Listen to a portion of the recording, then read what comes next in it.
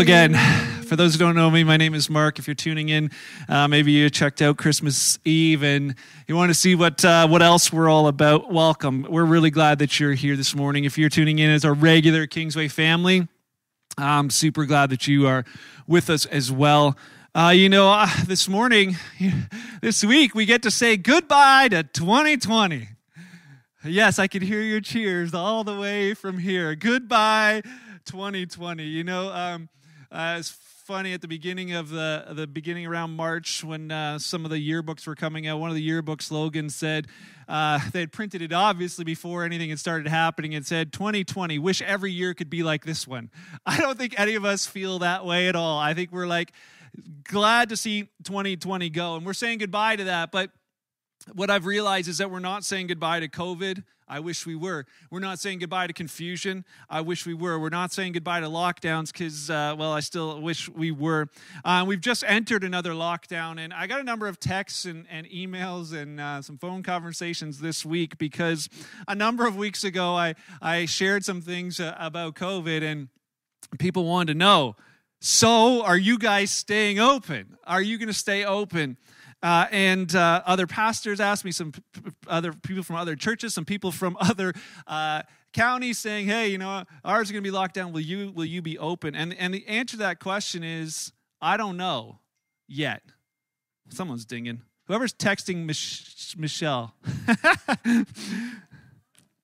Quiet mom. We know you saw your daughter on the stage. Yes, we know you're proud of her. I'm just kidding. All right. So this morning, welcome to our Kingsway family. We're not as professional as, some of the others, but we attempt to be genuine and real. And so this morning, I would just say this, that this morning I want to just share my heart with you as your pastor, as your leader, as a leader. But this is meant for our Kingsway family. This isn't really one of those things I'm like, hey, share this thing around, because my opportunity to speak to you is through this mode, but it's really for our Kingsway family this morning. There's a ton of misinformation out there right now, and has been for a while. I've been telling you over and over that the media and the news are not telling you the whole story. But I was listening to my brother-in-law, Jamie. He's from the Springvale Church. Phenomenal. If you're looking for more messages to encourage you throughout the weeks, tune in to the dwelling place in Springvale. A couple of weeks ago, Jamie shared about how all of us find ourselves in that place because, right now with the way the information is being shared and being understood, it is like that parable of the 7 blind men and the elephant. It's famous. It's been this story has originated in India, been around for years, where 7 blind men try and describe what an elephant is like to all those around them. And one, says, "Oh no, it's a spear," and the other one's, "No, it's not. It's a fan. What are you talking about?" Others are like, "A fan?" They're hugging the leg, saying, "This thing's like a tree." And they try and describe based on their limited subjective experiences. And in some of the versions of the story, because there's multiple versions of it, they suspect others of being dishonest, and they actually come to blows, beating each other up over not being genuine, not telling the truth. But the truth is that none of them have the whole truth. And they said that the moral of the story is that humans have a tendency to claim absolute truth without having the total truth. And I think we've seen that with COVID, and I think that I've seen that even in my own life sometimes, is sharing, that everybody thinks they've got the market on truth. And I would encourage us to think about it in that way, that regardless of which part we have, we may not have the whole thing. And what I've seen is, as a result, there's this constant message of fear. We talked about hope in a vaccine a couple weeks ago, just talking about temporary hopes and how the vaccine is just around the corner. And then all of a sudden, you've seen it in the news this week. Oh no, there's another strain. Will this vaccine cover that? Again, just that message of fear. This next one's way worse, more contagious. Gary, at the end of our Christmas Eve service, he thanked our fearless leader, Mark. And I had to chuckle. Because, not only do I wish that was the case, that I was a fearless leader, but to be honest, I want that to be the case. I want that to be the case, that we that we are living and leading and being Jesus followers who don't make decisions based on fear. And the title of today's message is simply this: New Year, no fear. New year, no fear. Because fear does funny things to people. You know, when people have these fears, it leads to irrational behavior. It leads to irrational decision making. And I think as leaders in our country, as leaders in our churches, we find that those places, there's that opportunity to make irrational decisions, irrational actions, irrational behaviors just from fear. So my wife, many of you know, is terrified of spiders. And you know, it's humorous when she sees one and screams out her, I know the spider scream. I used to come running. Now I just know, grab a shoe on the way and let's go find the spider. But you know, that fear of spiders, that fear of something that's so much smaller than you, that at any time, Beth could just like squash it. I just remember there's one time where she was driving and all of a sudden, doesn't one just drop from the visor? And, you know, I've showed this before, things like this. And people are like, they turn away from their TVs even. They're like, why did you show that? Because it reveals this fear. And she was like, kill it. And trying to drive all over this place, pulling off the road, thankfully, rather than to like, let's squish this to another vehicle type thing. Let's kill it. But those fears can cause different things in us that can lead to dangers in our life, you know. And I wonder, like, were you ever afraid of the dark? Were you ever afraid of the boogeyman in the closet?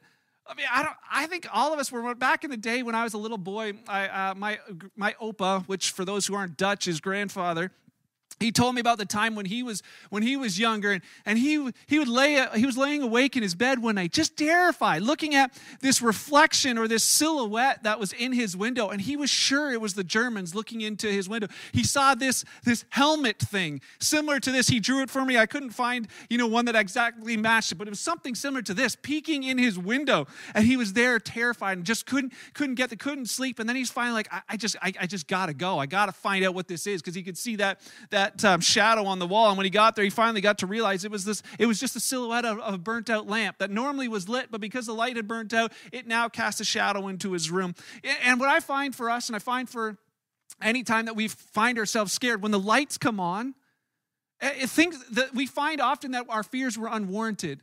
I remember as a child that, under the bed, there was nothing under there when the lights were on. It's just crazy how there was something under there when it was dark.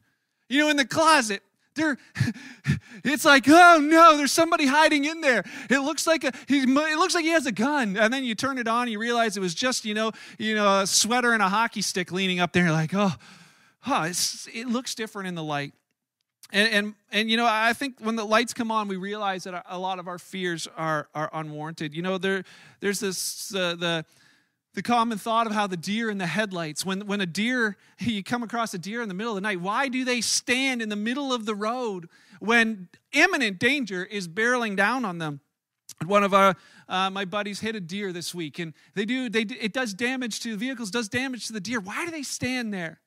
The science behind it is that their pupils are so dilated to see in the dark that when the lights shine in there, they are blinded and don't have a sweet clue where to go at all. So they just wait there until their pupils are not as dilated so they can see where to go. But what is happening? Like there's a fear that for us that immobilizes us.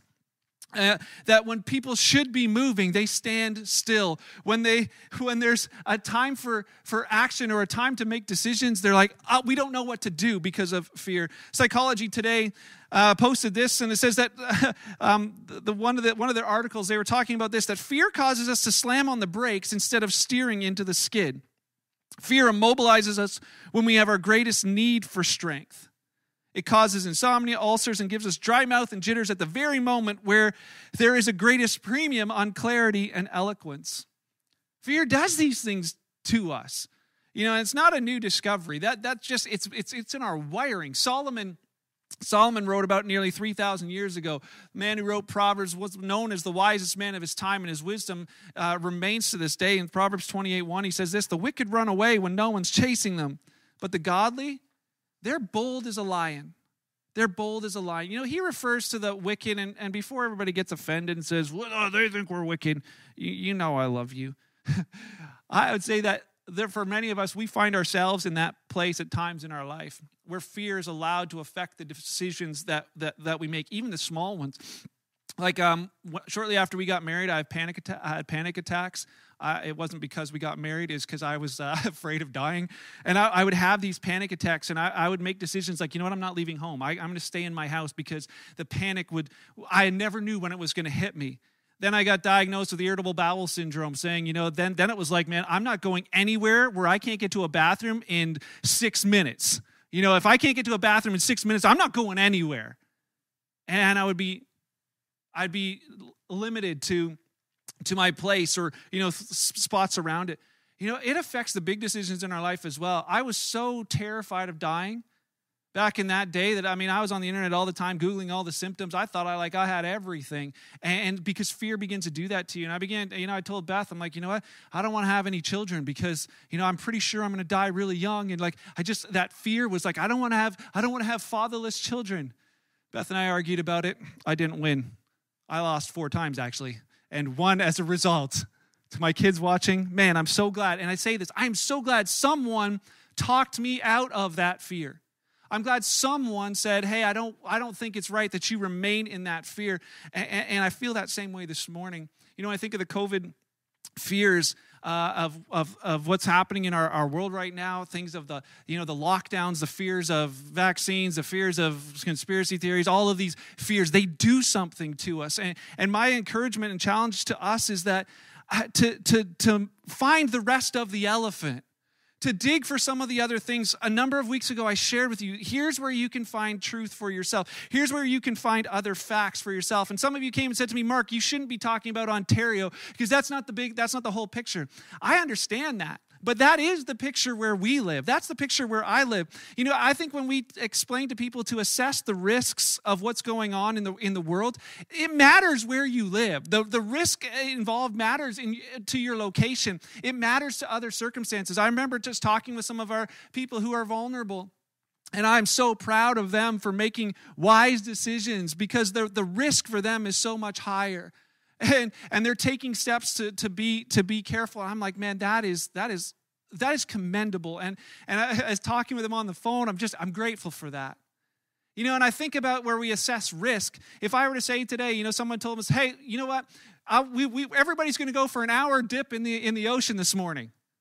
Well, there's a very different, we'd have to assess that risk and say, are we going to go jump in the ocean? Well, that depends. If you live in Florida, you probably like, yeah, that sounds fine. Let's go do that. But if you live in Nova Scotia, you're like, I don't know if an hour is really all of that wise.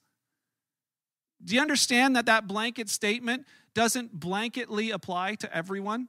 It doesn't, not if you use logic. And that's where, when I want to encourage you to take a look at what's really happening, because the fear that gets tried to get pushed on people affects the decisions that we make.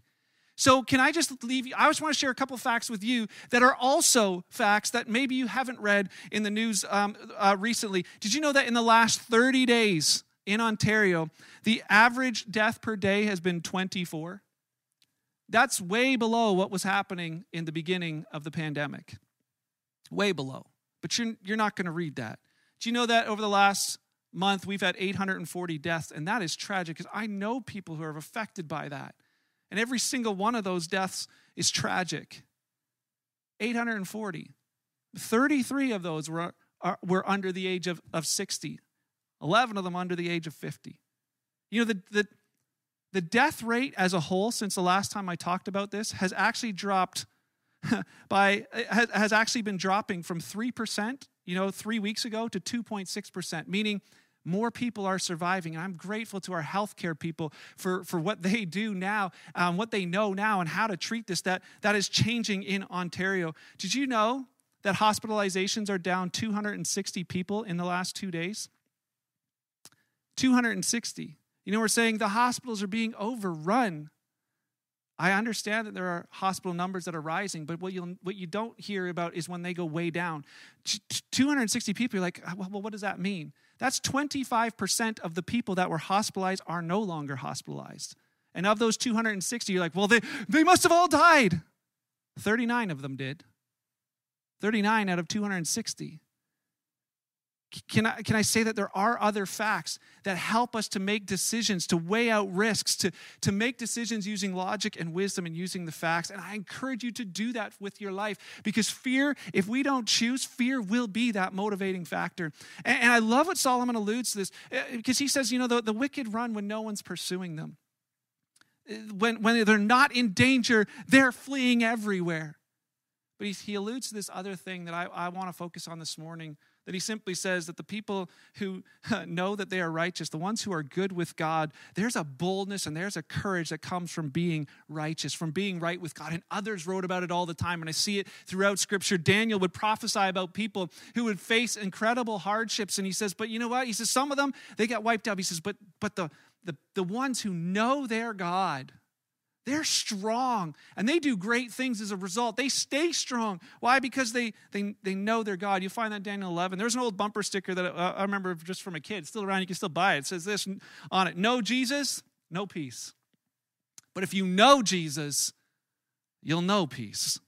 Know Jesus, no peace. But you know Jesus, you'll know peace.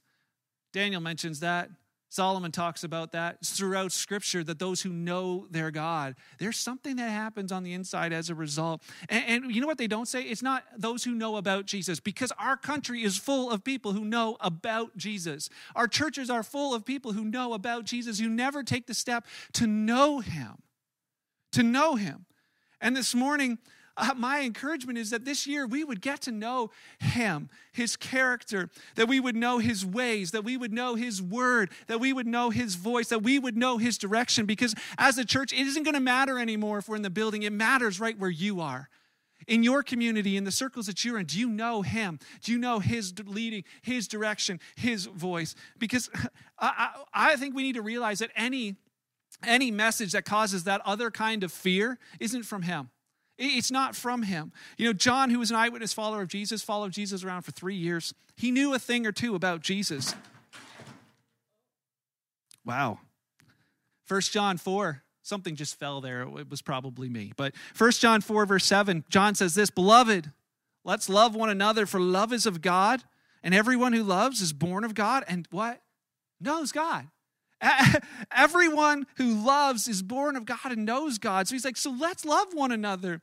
Verse 8, he who does not love does not know God. For what? He says, for God is love. This is like the first time anyone ever described God with this terminology. God of the Old Testament was God omnipotent, God all-powerful, God the judge, God the just, God the holy. And John's like, yeah, but you know what? He is love. I watched Jesus on this planet. To who he is, he's love personified. First John, he goes on, John writes to them later and says in verse 17, just a few verses later, he says, love has been perfected among us in this way, that we may have boldness. That we may have boldness. He says we may have boldness in the day of judgment. Why? Because as he is, so are we in this world. He says we'll have boldness in the day of judgment because we have it now. Because we live like Jesus in this world. Man, I want that to be the truth about me. I want that to be the truth about us. He says there is no fear in love because perfect love casts out fear. You just back it up. He said God himself is perfect. He's perfect love. Perfect love casts out fear. If there's fear in there, something is amiss with this idea of perfect love being perfected in us. He says perfect love casts out fear because fear involves torment, but he who fears has not been made perfect in love. And we love him because he first loved us.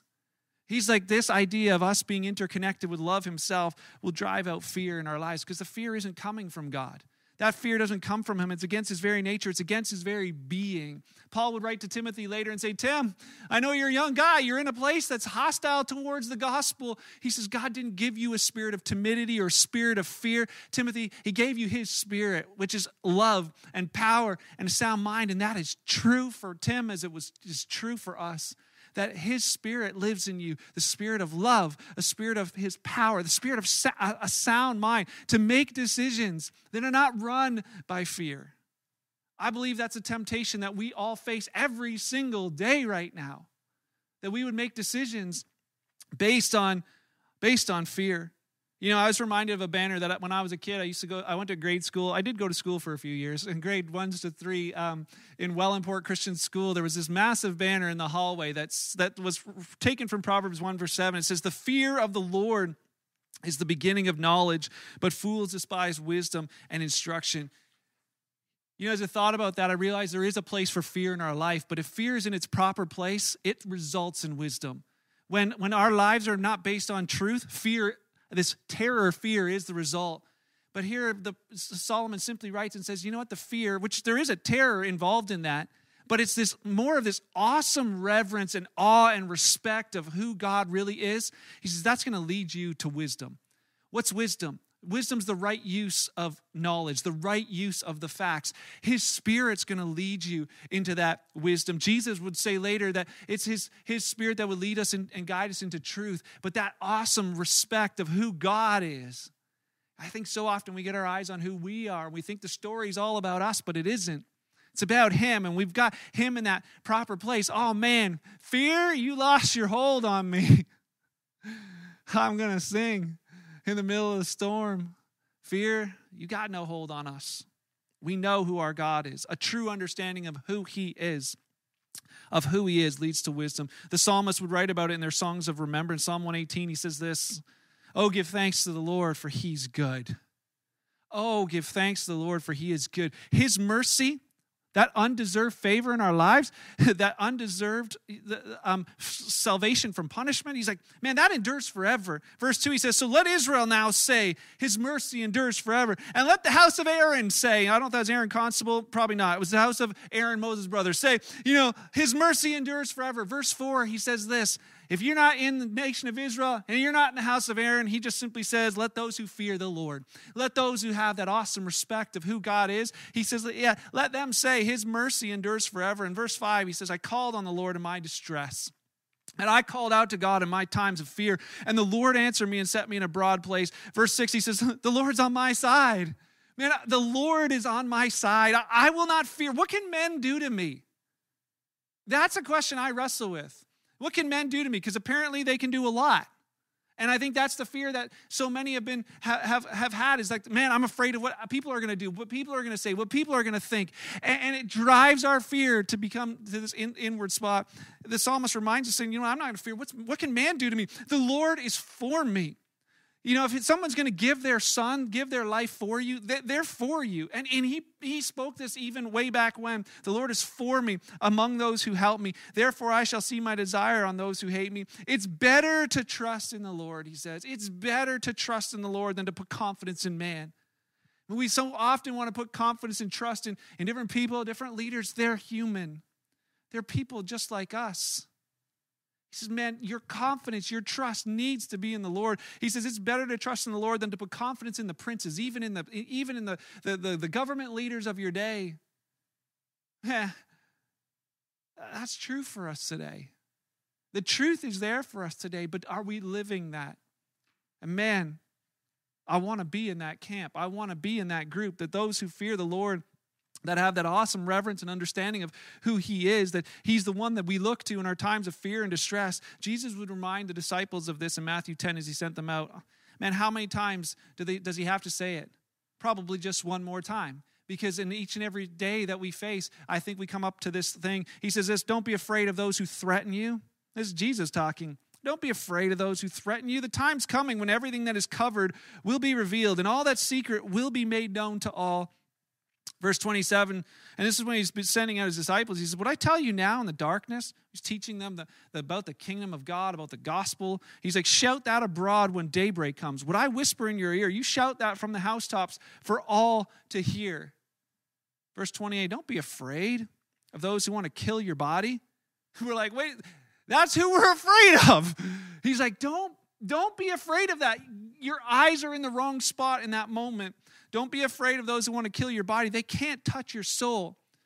Fear, again, he says, fear only God who can destroy both soul and body in hell. His idea isn't to strike this fear of like, God's going to send you to hell. He's like, listen, there is one who deserves an awe and respect and a realization of that He's the one I follow. He's the one I'm obeying. He's the one I have allegiance to.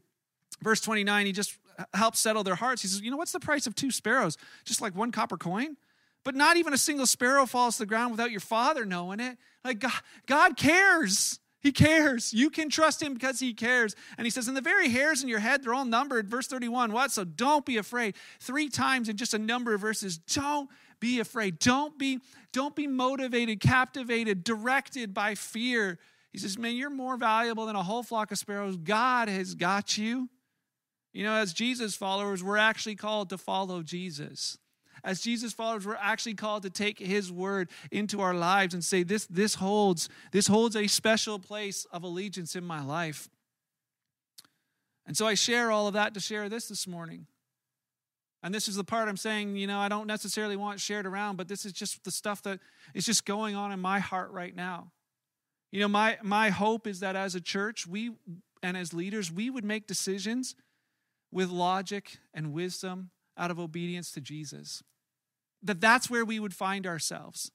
That's where we would find ourselves. There's an old fairy tale in the 1850s. It was told about a little chicken named Chicken Little. One day, all was normal until as Chicken Little is out there, an acorn falls on her head. And what does she say? The sky is falling. The assumption is that we are in pandalirium. The sky is falling. The sky is falling. And what does she do? She runs off to tell the king, that the whole sky is falling. And then she runs into a number of others along the way who just have, not very originally rhymed names. Ducky Lucky, Turkey Lurkey, Goosey Lucy, Cocky Locky, all these things. These others she runs along. She's like, where you go? The sky is falling. The sky is falling. We got to go tell the king the sky is falling. And they're all like, yes, we agree. We'll go along with you. At no point does one of them stop and say, hey, wait a second. How do you know the sky is falling? What do you mean? Has anybody actually checked to see if the sky is actually falling before we go off to the king? None of them do. They just blindly run along, saying, "Oh, we'll just take, they must have the whole truth. Let's just follow Henny Penny." And I'm not saying that to paint the picture that I know what's happening, because I'll admit there's parts of the elephant that I don't know. But in the story of Chicken Little, what do we find at the end? That there's an opportunist, Foxy Loxy, an opportunist who says, when I read it as a kid, it says he walked with Turkey Lurkey, then Foxy Loxy ate Turkey Lurkey, and then he walked with Goosey Lucy, and then he ate Goosey Lucy, and he walked with each of them, and they were destroyed as a result. When I look at what's happening in our nation, when I look at what's happening in our province, when I look at what's happening in our world, when I try to see the bigger picture, I have questions.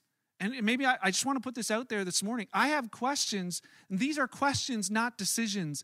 But I asked you a few weeks ago, and I'll ask you again, is it logical? Is it logical that we, who were in an orange zone 2 days ago, are now in a gray lockdown zone, even though the numbers that define that have not changed? Is that a logical thing? Is it logical to lock down the church? A church in a zone that shouldn't be in a gray lockdown, according to the numbers, according to the real danger. Is it logical to lock down that church when they're the ones who are offering food to the hungry, who are giving clothing to those in need, who are helping pay the rent for people, who are offering marriage counseling, who've steadied lives from suicide, who've just given emotional counseling to others to help deal with depression? Because can I tell you something? You are that church. You are the ones who are doing those very things. Does it seem, and you know what? You're doing it for free. You're doing it for free. Is it logical to lock down the organizations that are helping to fight the effects of COVID in safe ways? Does it make logical sense that we're going to stop the ones who are doing things safely, probably safer than some of the other things that remain open, that actually love the people and are fighting against COVID with our government leaders? Does it make logical sense to lock those down? These are just questions. I don't assume to say that I have the answer, but can I tell you this? This week, I had the opportunity to go around and be the hands and feet for Kingsway Church. I got to go to a number of homes. I delivered tons of gifts. I would say hundreds over the last couple weeks. And I met people along the way. Can I tell you that I met a woman as I dropped something off at her house, that last year her husband passed away. And as I saw her, she recognized me and she said, "Oh, it's you." She's not a Jesus follower. She's not from this church. She said, "Oh," she saw him. She's like, "Oh, it's you. I've seen you before." I was like, "Yeah, I remember." And I asked her, "Hey, is everything okay?" And I saw like a small tear here. She realized I was dropping off a gift for them, even though we don't know them, they don't know us. And I could see she began to just sort of shake her head. And she's like, "You know what?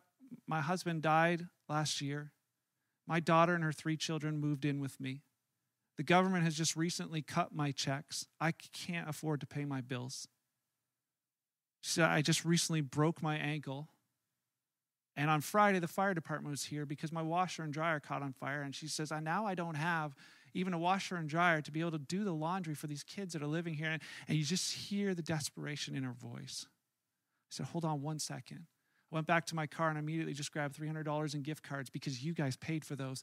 And I handed them to her and she just started bawling.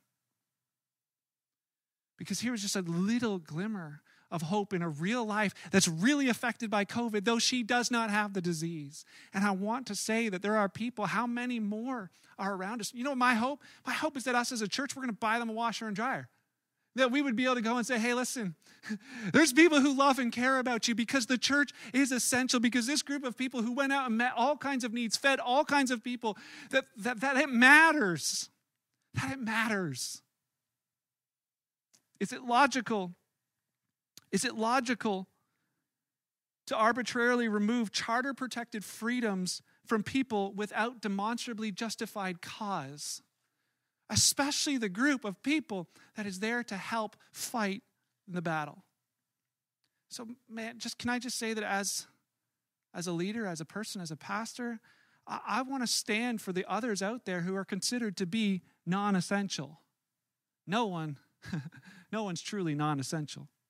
I want to stand for those who are legitimately vulnerable, to stand in safe ways for them. I want to stand for those who are looking for help and to make sure there is a place where they can find the help that they need. Because there's more than just physical health. And we've said it time after time. There is truly mental health, financial health, spiritual health, moral health, relational health that is at stake. Man, we've been called to be the answer to that. I want to stand for the future of Canadians who haven't had a chance to vote, to say that this is what these are. I'm good with a Canada that where freedoms can just be encroached upon just without actual logical reason. And I want to stand for the future of this church and the church and the nation that I love. I want to. But I realize that that's not just my decision. And I know I've just sort of put thoughts out there this morning. Those are just questions that I wrestle with so that you know where I'm coming from. And I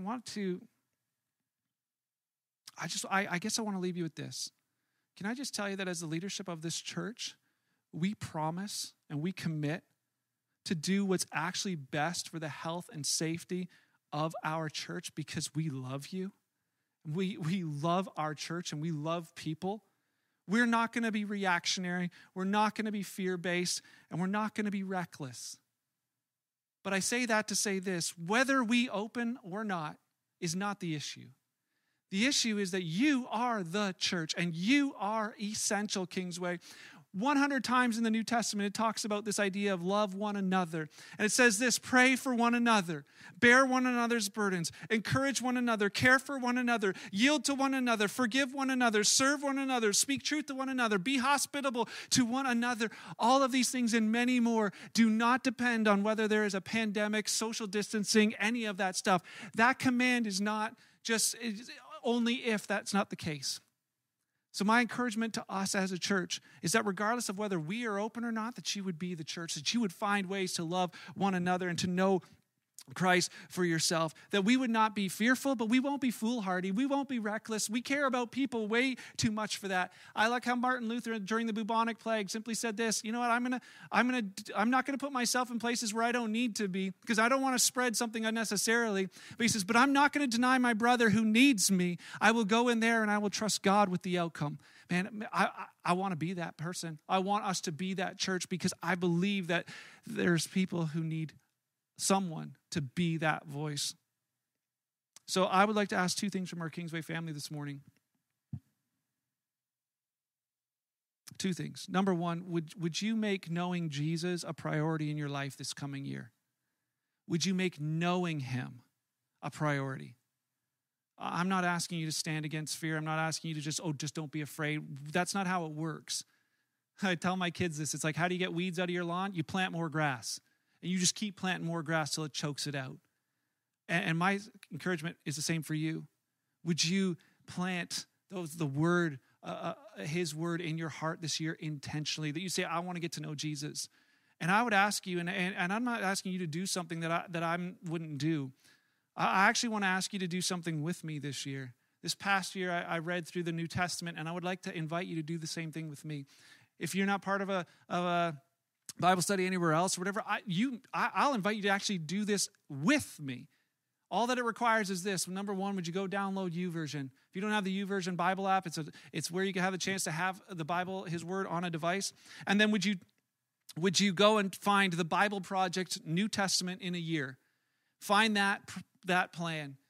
It gives incredible insight and it helps to understand. It's so well done, so well described. But to start with me on January 1st as we begin to read about Matthew tells about Jesus, because Jesus is the express image of God the Father himself. And as we get to know him and how he acted and reacted on this planet, that we would be like Jesus. We would be like, as he is, so are we in this world. But how do we know if we don't know? Would you take that? And if you want to do that with someone, you're like, hey, you know what, I'm not in another Bible study or whatever, like to do that, shoot me a text. Because I'll invite you and we'll do it together. We'll actually, every single day, it'll give us a chance to share thoughts with one another on that Bible app. We'd love to do that with you. And then finally, my last question for you as my Kingsway family is this. Would you pray for us this week? Would you pray for us as your church leadership? I've talked with many pastors over this past week on the phone, through email. I'll be talking with other pastors this week through the phone and via email, finding out, the wisdom that's in the safety of counselors. But would you pray for us? Because I feel the decisions we need to make in this day and age and this time matter. They matter immensely. And we want to do that in the right way. Would you pray for church leaders in our area? Would you pray for our one another? And this morning, we just want to close by doing just that, to take a moment to just pray together, to pray for our church family. We're going to pray here as we lead you, and then just give you a moment to do that in your home as well. If someone comes to your mind, would you pray for them? And then would you send them a text saying, hey, I'm praying for you this morning because he brought you to my mind this morning. And would you pray for church leaders and church pastors in our area because, man, they're going through some difficult things right now. And then would you pray for our provincial leaders and leaders in our province? And then finally, would you join us as we just pray for our nation? As we pray for Canada, this nation we love, would you join us as we do that this morning? I'm going to invite Gary to join us here on stage. We're just going to take a few minutes to pray together. And when we pause, that's an opportunity for you to pray out loud in your home with whatever he's put on your heart. Would you do that with us this morning? Why don't you start us off? Thanks so much, Mark. Just excited to just be able to come together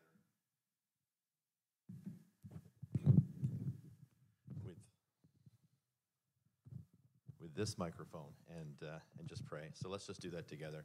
Lord, just so thankful to be part of a family of believers like Kingsway. So thankful to have an opportunity to come together and just praise your name. Just to put you first and foremost in our lives, just to reach out and just say, Lord, you alone are worthy. And as we pray this morning for our church family that is scattered today, and that's such a strange thing for us not to be together, but as we're scattered across this region and in some very faraway places as well, Lord, we just want to pray for the physical health of our family. We know there's so much going on that we don't need to know the details. We don't need to know because you know. You know exactly what's going on in our lives, and we just continue to pray for those people, for their physical health, for their mental health, Lord, for those who are struggling with depression and isolation, for those who are just feeling overwhelmed by fear, Lord. Would you just draw close to them so that they would feel your presence, they would know your presence, and as they begin to know you, as they reconnect with you, Lord, just banish fear from their lives. And mostly, Lord, I just want to pray for their spiritual health, for the spiritual health of our Kingsway family as we find ourselves so disjointed, so unable to support each other in the way we normally do, so unable to have conversations after service in the morning where we can see something in our brother's eye, we can see something in our sister's eye and respond. Just want to pray for that, Lord. And I just pray, Holy Spirit, would you just move in our lives right now, in this moment, Lord? Would you move in our lives to reassure us, to show us exactly who you are, but to bring somebody to mind, Lord, to bring somebody to mind that we can pray for, but just as importantly, we can reach out to and pray with together. It's so difficult in a situation like this to ask for help, Lord, but we're just asking that you would show us where those people are, show us where those family members are that need to hear a word from you, and would you allow us to be your voice in those moments?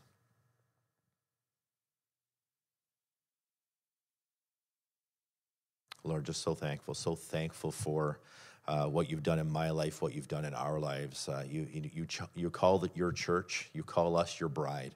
That's how important we are to you, that you call us your bride, and we're just so thankful to be able to reach out to you and just share our love for you in such a meaningful way. And we just want to pray for our Kingsway Church leaders as they have some difficult decisions to make.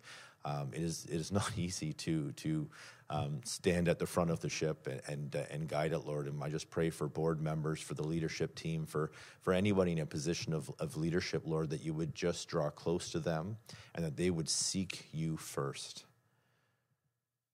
They would seek you first, that everything else going on around us sinks into the background as your voice becomes the voice they hear. That's all we can pray, and we just want to expand that to not just our local church, Lord, but to the tens of thousands of local churches across our land. Difficult decisions to be made. Would they seek you first? Would they reach out to you first, Lord? Seek the wisdom of experts second. Seek the wisdom of the God of all creation first. How can you go wrong?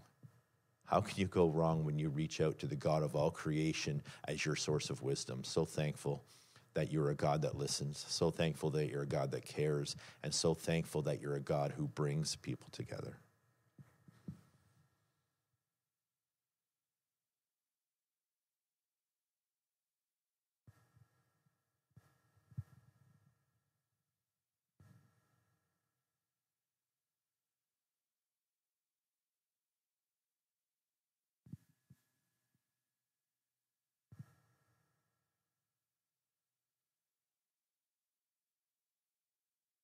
Father, I just pray for Gerard and Nadine today.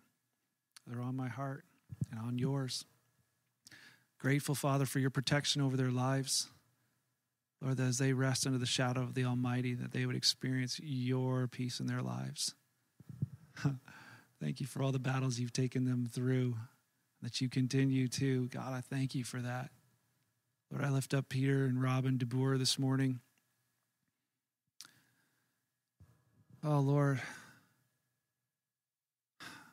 you're close to the brokenhearted, and this morning I pray just a sense of your presence in their lives and in their family.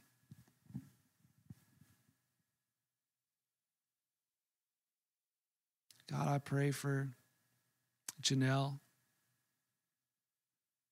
Lord, that you are the friend that sticks closer than a brother, that when times require isolation, she would realize this morning she's not alone. I pray that for her this morning. And Father, I pray for this family down the road. God, I believe you're calling for them and reaching for them. And I just pray that you'd give us the words to say, the deeds to do that would show them your love, that they might be open to your voice and your message of hope. Just encourage you, if you're in your homes right now, if there's somebody who comes to mind, would you just lift that up before the Lord?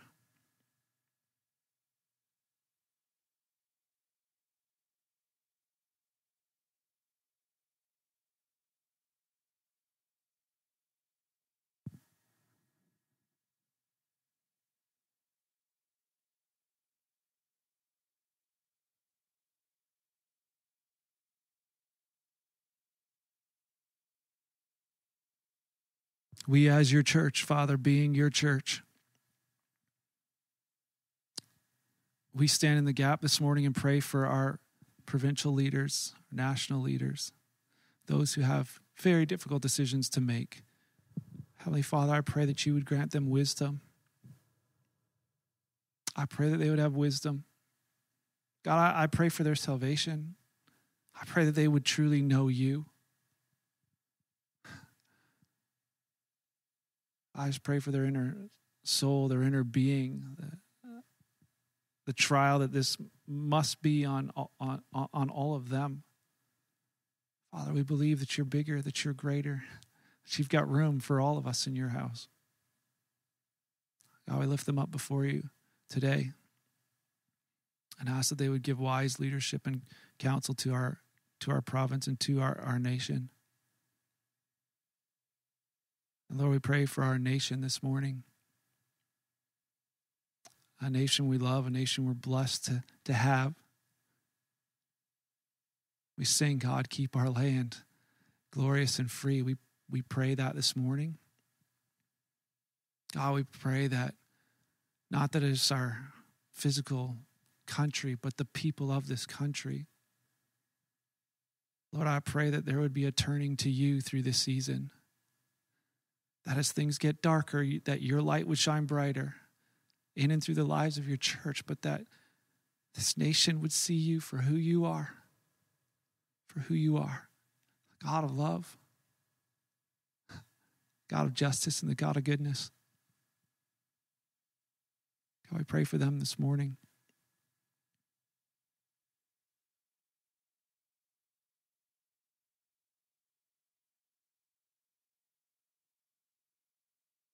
Holy Spirit, I pray and ask that you would continue to call us to prayer in this times where we may have more free time, spare time, that our passion would be to grow in you, to know you, to pray for those around us, to serve those around us, to be your light, to be your hands, to be your feet.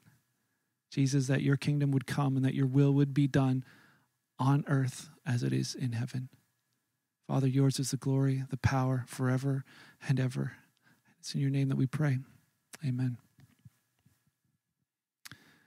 Amen. Well, thank you, Kingsway, for who you are. It is a blessing and a privilege to be a part of this family. And when I look at all these empty chairs, man, I miss you. I miss you.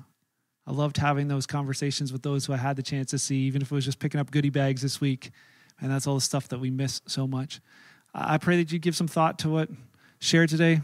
Keep us in prayer. If you have some thoughts you'd like to share with me, please let me know. I'm all ears. Would love to hear from you. Just know that I'm wishing you a happy new year with no fear. In Jesus' name.